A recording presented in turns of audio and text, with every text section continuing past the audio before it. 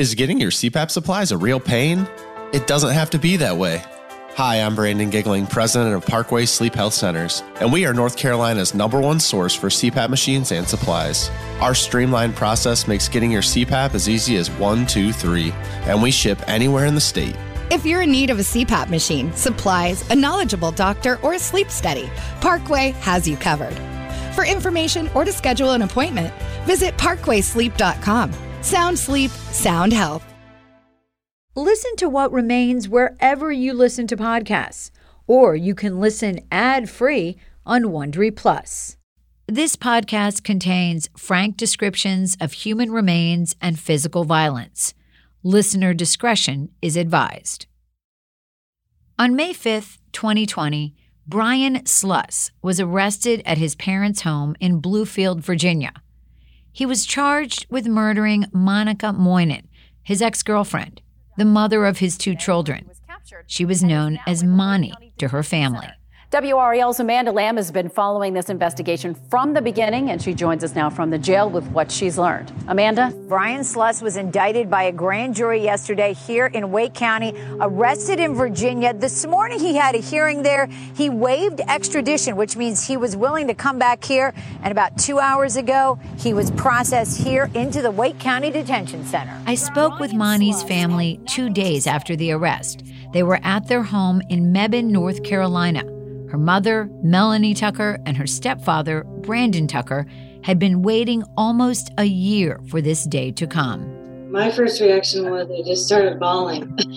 I was really shocked, and it was kind of like the first moment that I felt like, oh my God, it's really happening. It's really happening. It was just a huge relief and a moment of joy for us to know that the first steps of real justice have been set in motion.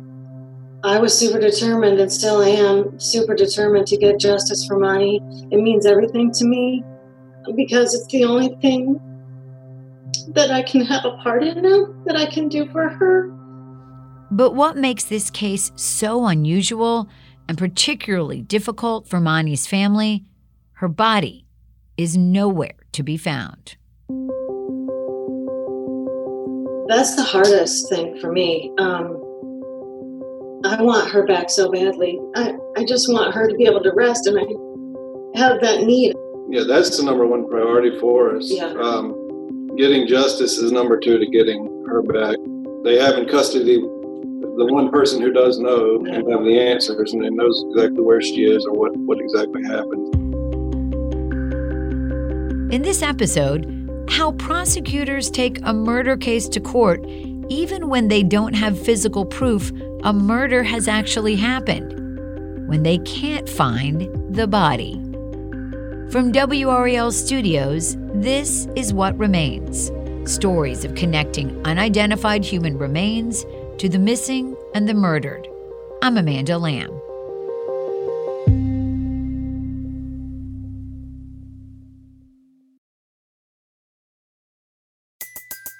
Everybody in your crew identifies as either Big Mac Burger, McNuggets, or McCrispy Sandwich. But you're the Filet-O-Fish Sandwich all day. That crispy fish, that savory tartar sauce, that melty cheese, that pillowy bun. Yeah, you get it. Every time. And if you love the Filet-O-Fish, right now you can catch 2 of the classics you love for just $6. Limited time only. Price and participation may vary. Cannot be combined with any other offer. Single item at regular price. Ba-da-ba-ba-ba. You've worked hard for what you have. Your money, your assets, your 401k, and home. Isn't it all worth protecting? Nearly 1 in 4 consumers have been a victim of identity theft. LifeLock Ultimate Plus helps protect your finances with up to $3 million in reimbursement. LifeLock alerts you to identity threats you might miss. And if your identity is stolen, your dedicated U.S.-based restoration specialist will work to fix it. Let LifeLock help protect what you've worked so hard for. Save 25% off your first year on LifeLock Ultimate Plus at LifeLock.com/aware. Terms apply. We were best friends. We were really close. Sam Moynan is 4 years older than her sister Monty. Yeah, it's tough. We've been through it all together, and we always had each other's backs. Sam lives on a farm an hour southwest of Raleigh, North Carolina.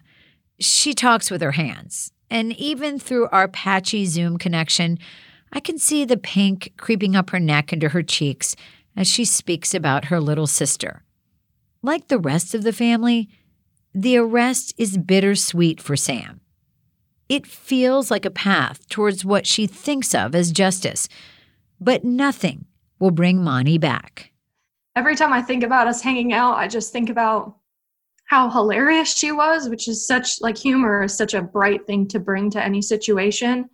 And she loved to dance and she loved to sing. She had this fiery personality about her. I spoke with Moni's mother and stepfather from their kitchen over Zoom. Melanie is a petite woman with short, light brown curly hair. When we talked, she wore an oversized blue, green, and white plaid flannel shirt, which seems like an odd choice for May in North Carolina. But then I think about how the loss of one's daughter probably makes you perpetually cold. Moni was just kind of like a little spitfire, a little magical person. Melanie's voice cracks at times when she talks about her daughter. We've talked a lot on the phone and through text messages over the past few months. I've covered the story for WRAL TV since Moni's disappearance was first made public by the Holly Springs police. It's the small suburb of Raleigh where Moni lived. I've gathered photos of her from social media to include in our television coverage of the case. In some photos, she's brunette, tiny, smiling, sparkly, just like her mother describes her. The hardest photographs to look at are those of Moni with the two young daughters that she left behind, 5-year-old Kaylee and 2-year-old Nova. She was an excellent mom. Her kids were her world. Everything about her kids she was so proud of. I mean, everything that they did, she wanted to make a post about it and take a picture of it. In one photo, she's breastfeeding in a yellow summer dress decorated with blue flowers. She looks down lovingly at her baby girl. Her hair was green then. It changes colors a lot. But what doesn't change is how she beams at these girls in every single photo. These are Moni's children with Brian Sluss, the man accused of killing her. WRL's Amanda Lamb is at the apartment in Holly Springs where Moynan lived with her 2 daughters and her boyfriend. Amanda? Gerald, police told us that they have been investigating this case for months. As you can see, Holly Springs police are still here in front of the apartment where Moynan lived with her boyfriend. They searched this apartment, and you can tell that from the fingerprint powder on the door. This week, they released search warrants in this case that give us details about this investigation. It was from those search warrants that we first learned how the case unfolded for investigators. On April 2nd, Monica Moynan posted information on her social media platforms promoting a home business she was trying to launch. That's the last time anyone heard from her. In the spring of 2019, Melanie started to get worried about Moni. She had gotten a few texts from her daughter and seen some posts on Facebook, but they didn't sound quite right. And she hadn't seen her daughter in person for a while, which was really unusual for them. They only lived about an hour apart. Any attempts by Melanie to organize a meetup with Moni were met with vague excuses. Mostly she was busy or under the weather. Come to find out, Moni had also not shown up at the restaurant where she worked in a nearby town. Things just felt off to Melanie. Something wasn't right. So in July of 2019, Melanie reported her daughter missing. New developments in this case of a missing mother from Holly Springs.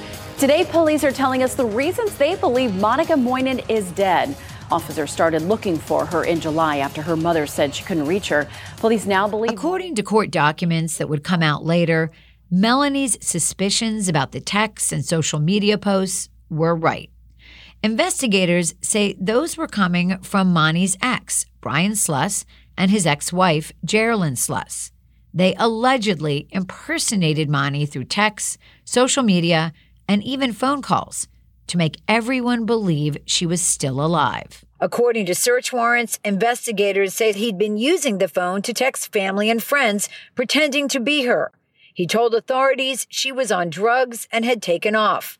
But family and friends say she would never leave her 2 little girls. Brian had told neighbors that Monty was at home in bed. The last time I saw her was about the first week of April, and she got missing. Moynan's friend and neighbor, Mary Southern, says she did see Moynan's boyfriend and the father of her 2 girls, Brian Sluss. So you would see him and you would ask where she was? Yes. And what would happen? He'd say she's in the house in the bed asleep. Investigators also learned that Monty had a protective order against Brian that had expired in May of 2019, right before Melanie started to get worried about her daughter. She and one of Monty's coworkers at the restaurant told authorities that Brian had been abusive. WRAL has learned that Moynan took out a domestic violence protective order against Sluss in 2016, alleging that he choked her, hit her in the head, and tackled her on multiple occasions.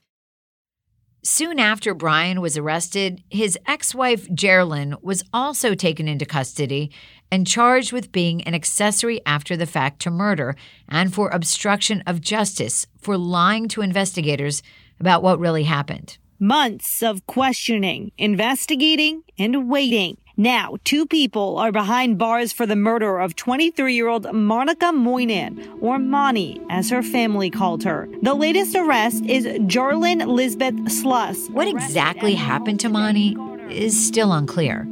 But the detailed search warrants for Monty's apartment and Geraldine's house tell some of the story of what police suspect took place. Among the things they found in Monty's home was a positive pregnancy test. Investigators wrote in the affidavit for the search warrant, quote, "We believe Monica being pregnant may have been a factor in the incidents that led up to Monica's death." The search warrants also noted that Brian's contact with his ex-wife Geraldine had increased a lot in the months after Monty was last seen. They also found a letter Monty had written online that appeared to be about Brian Sluss. And then there was this letter that Moynan wrote online, which some say is her crying out for help. She details the pain of being in an abusive relationship. Also taken out of Monty's home, letters, a journal, a life insurance policy, curtains, silver latches off several doors, a knife, bleach, and 35 kitchen floor tiles. They thoroughly investigated the drains in her home, from 2 sinks and a washing machine. The list, well, it makes it pretty clear. They think whatever happened to Monty happened in her own house. And then someone tried to cover it up. Geraldine ultimately caved to the pressure of police. And before they were both arrested, she agreed to tape her phone conversations with Brian for investigators.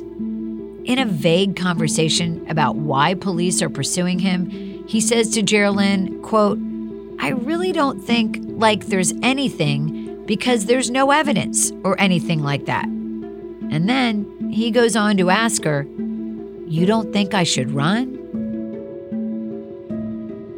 But even with all of this circumstantial evidence that makes it look like Brian did something to his wife and then Geraldine helped him cover it up, there's one very important piece of evidence missing. Monty. Monty is still missing. So it was a very unusual move when Wake County District Attorney Lauren Freeman agreed to charge Brian and Geraldine without Monty's remains. Lauren, how important is it to have a body when you're prosecuting a murder case? I think it's obviously a key piece of evidence in the vast majority of homicide cases that we prosecute, and certainly, helps to establish that the victim, in fact died as a result of someone else's actions. With the proliferation of crime dramas over the past decade, there's this issue we've talked about before where prosecutors have to deal with the so-called CSI effect. These kinds of shows suggest to audiences that holographics can reconstruct a body from bits of remains, or that with a few quick clicks on a keyboard, a test can immediately determine what substance is on a victim's shoes or clothing. The earth-shattering physical evidence in these shows helps investigators crack a case beyond a shadow of a doubt. And so, increasingly, jurors think real-life investigators can wave a magic wand and make scientific evidence magically appear. Blood spatter, fingerprints, and DNA linking the bad guy to the victim. But this level of scientific surety, it's not real life. Especially if you're trying a case where you don't even have a body, much less all this other stuff. It's going to be really hard to convince a jury a defendant is guilty. So for a prosecutor to move forward without it, it's a very big deal. How do they do it? After the break. Are you unhappy with your CPAP provider? Did you know you can easily switch providers right now? I'm Megan Giggling, General Manager of Parkway Sleep Health Centers. We are North Carolina's #1 source for CPAP machines and supplies. Contact us today. We ship anywhere in North Carolina. If you're in need of a CPAP machine, supplies, a knowledgeable doctor, or a sleep study, Parkway has you covered. For information or to schedule an appointment, visit parkwaysleep.com. Sound sleep, sound health. Waiting on a tax return? Hopefully it ends up in your hands. Fraudulent tax returns due to identity theft increased by 30% in 2023. If you're in a bind this tax season, LifeLock can help. Our U.S.-based restoration specialists are experts dedicated to helping solve your identity theft issues. And all LifeLock plans are backed by the $1 Million Protection Package. So we'll reimburse you up to the limits of your plan if you lose money due to identity theft. Help protect your information this tax season with LifeLock. Save up to 25% your first year at LifeLock.com/aware.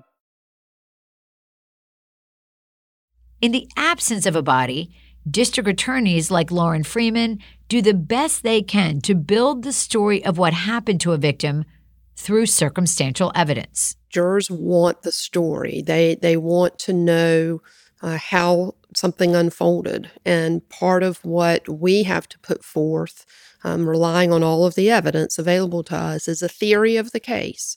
What happened? How did this person die? Freeman is limited in what she can say since this case is still pending.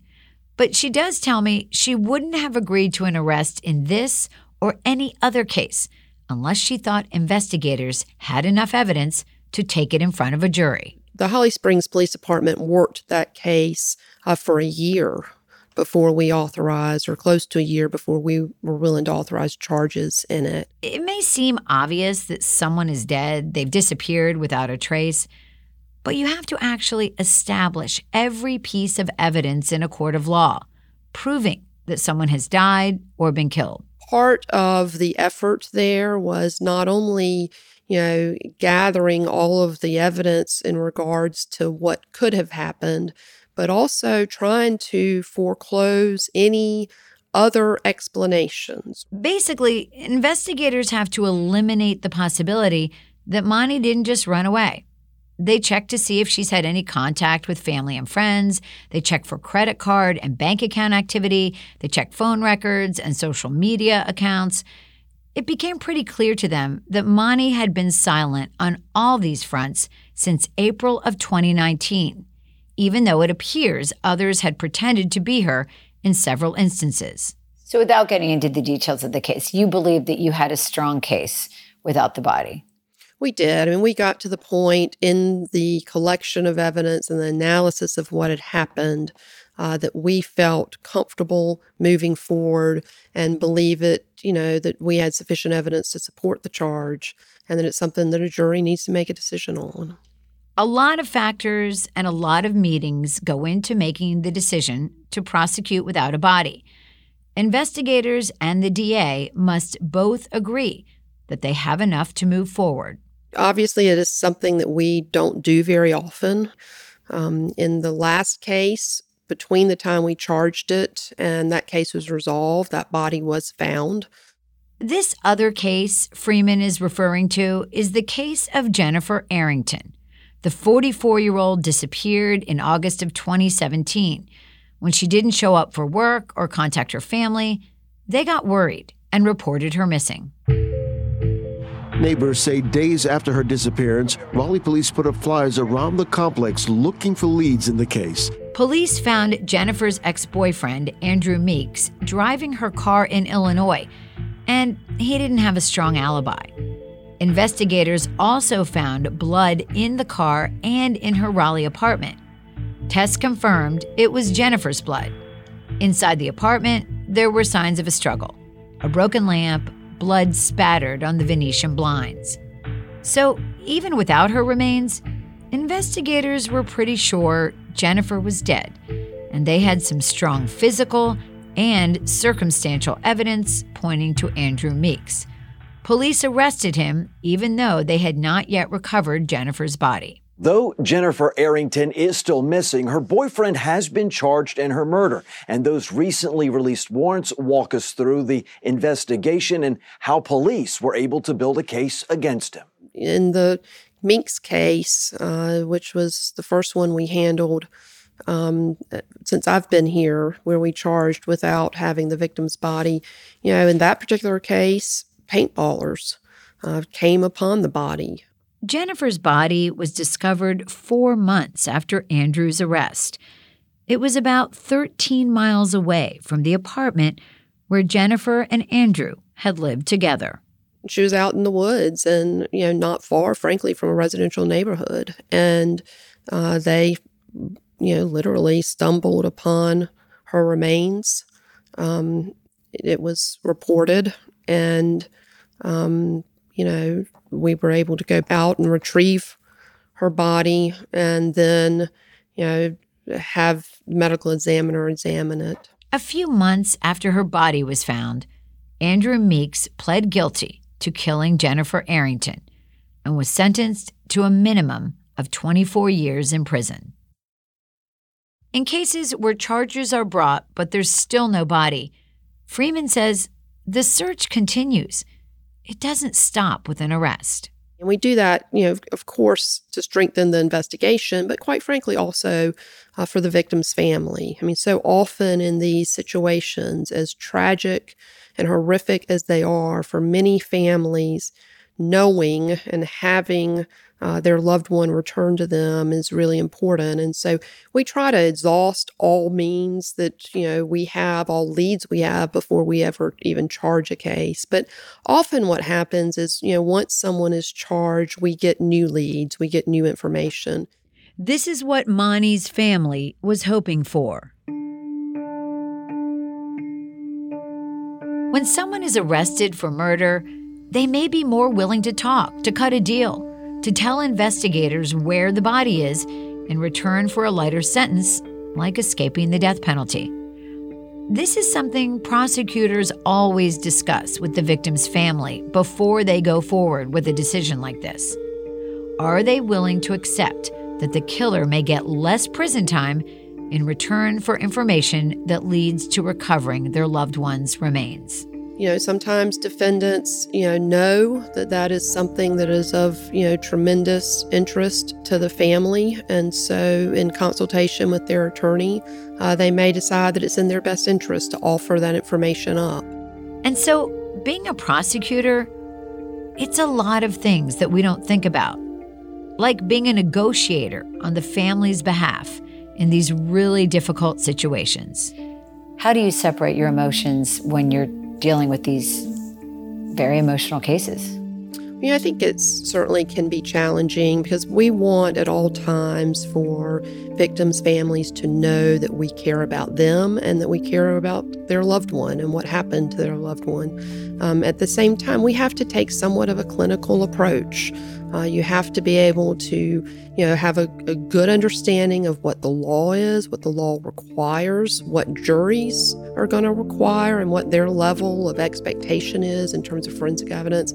Freeman says she never stops thinking about the family of the victim in every single case that her office handles. For that family and for many families, knowing what happened to Monica and being able to bring her home is critically important to them. Monty was a light. She truly was a light. For Monty's mother, Melanie, the word justice doesn't just mean one thing, like prison for Monty's killer. It's more complicated than that. First and foremost, I want to know where my daughter is so that she can be brought home to rest. And then the person that murdered her needs to pay for his crime, and he needs to admit it, and he needs to tell it all. And I beg him to do that and just tell us where she is. Brian Sluss did not cooperate with investigators, and they've still not been able to find Monty's body. But in April of 2022, prosecutors were able to do something else. They put Sluss on trial for Monty's murder. Prosecutor Catherine Pomeroy told the jury just because he was able to hide the body so well does not make him innocent of murder. Don't reward him for what he did to her body. The only thing that has done is tortured this family. That is all that's done. We all know she's dead. How dare you not let them bury her? Sluss testified in his own defense at the trial. You deny strangling her to death or beating her up and killing her? Yes, sir. How about we stop the game? Where'd you put her body? I have no clue where Monica is. On April 28, 2022, the jury gathered in the courtroom in front of Monty's family. Your foreperson has returned a verdict in case number 20 CRS 866, the state of North Carolina versus Brian Sluss. We, the jury, by unanimous verdict, found the defendant, Brian Sluss, to be guilty of first-degree murder involving domestic violence. Monica Moynan's family embraced as they heard the jury pronounce Brian Sluss guilty of first-degree murder.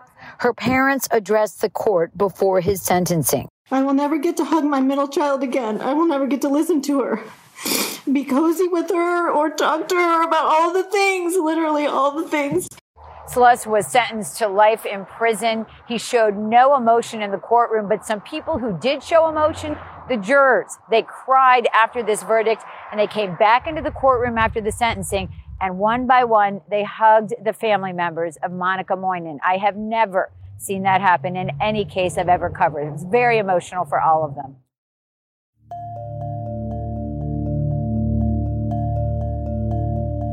On the next episode of What Remains, DNA solves a missing person case decades later. I would say don't lose hope. I would say certainly keep the wheels turning, because if it could happen for me after 37 years, it could happen for a lot of folks. Follow the DNA trail and be persistent with law enforcement. This episode of What Remains was written by me, Amanda Lamb, and produced by Anita Normanley. Our executive producer was Wilson Sayre, who also edited the episode, with mixing from Mark Maximov. What Remains was directed by Shelley Leslie. Please subscribe to our podcast on whatever app you use. That makes it easier for us to get you the latest episode. Thanks so much for listening.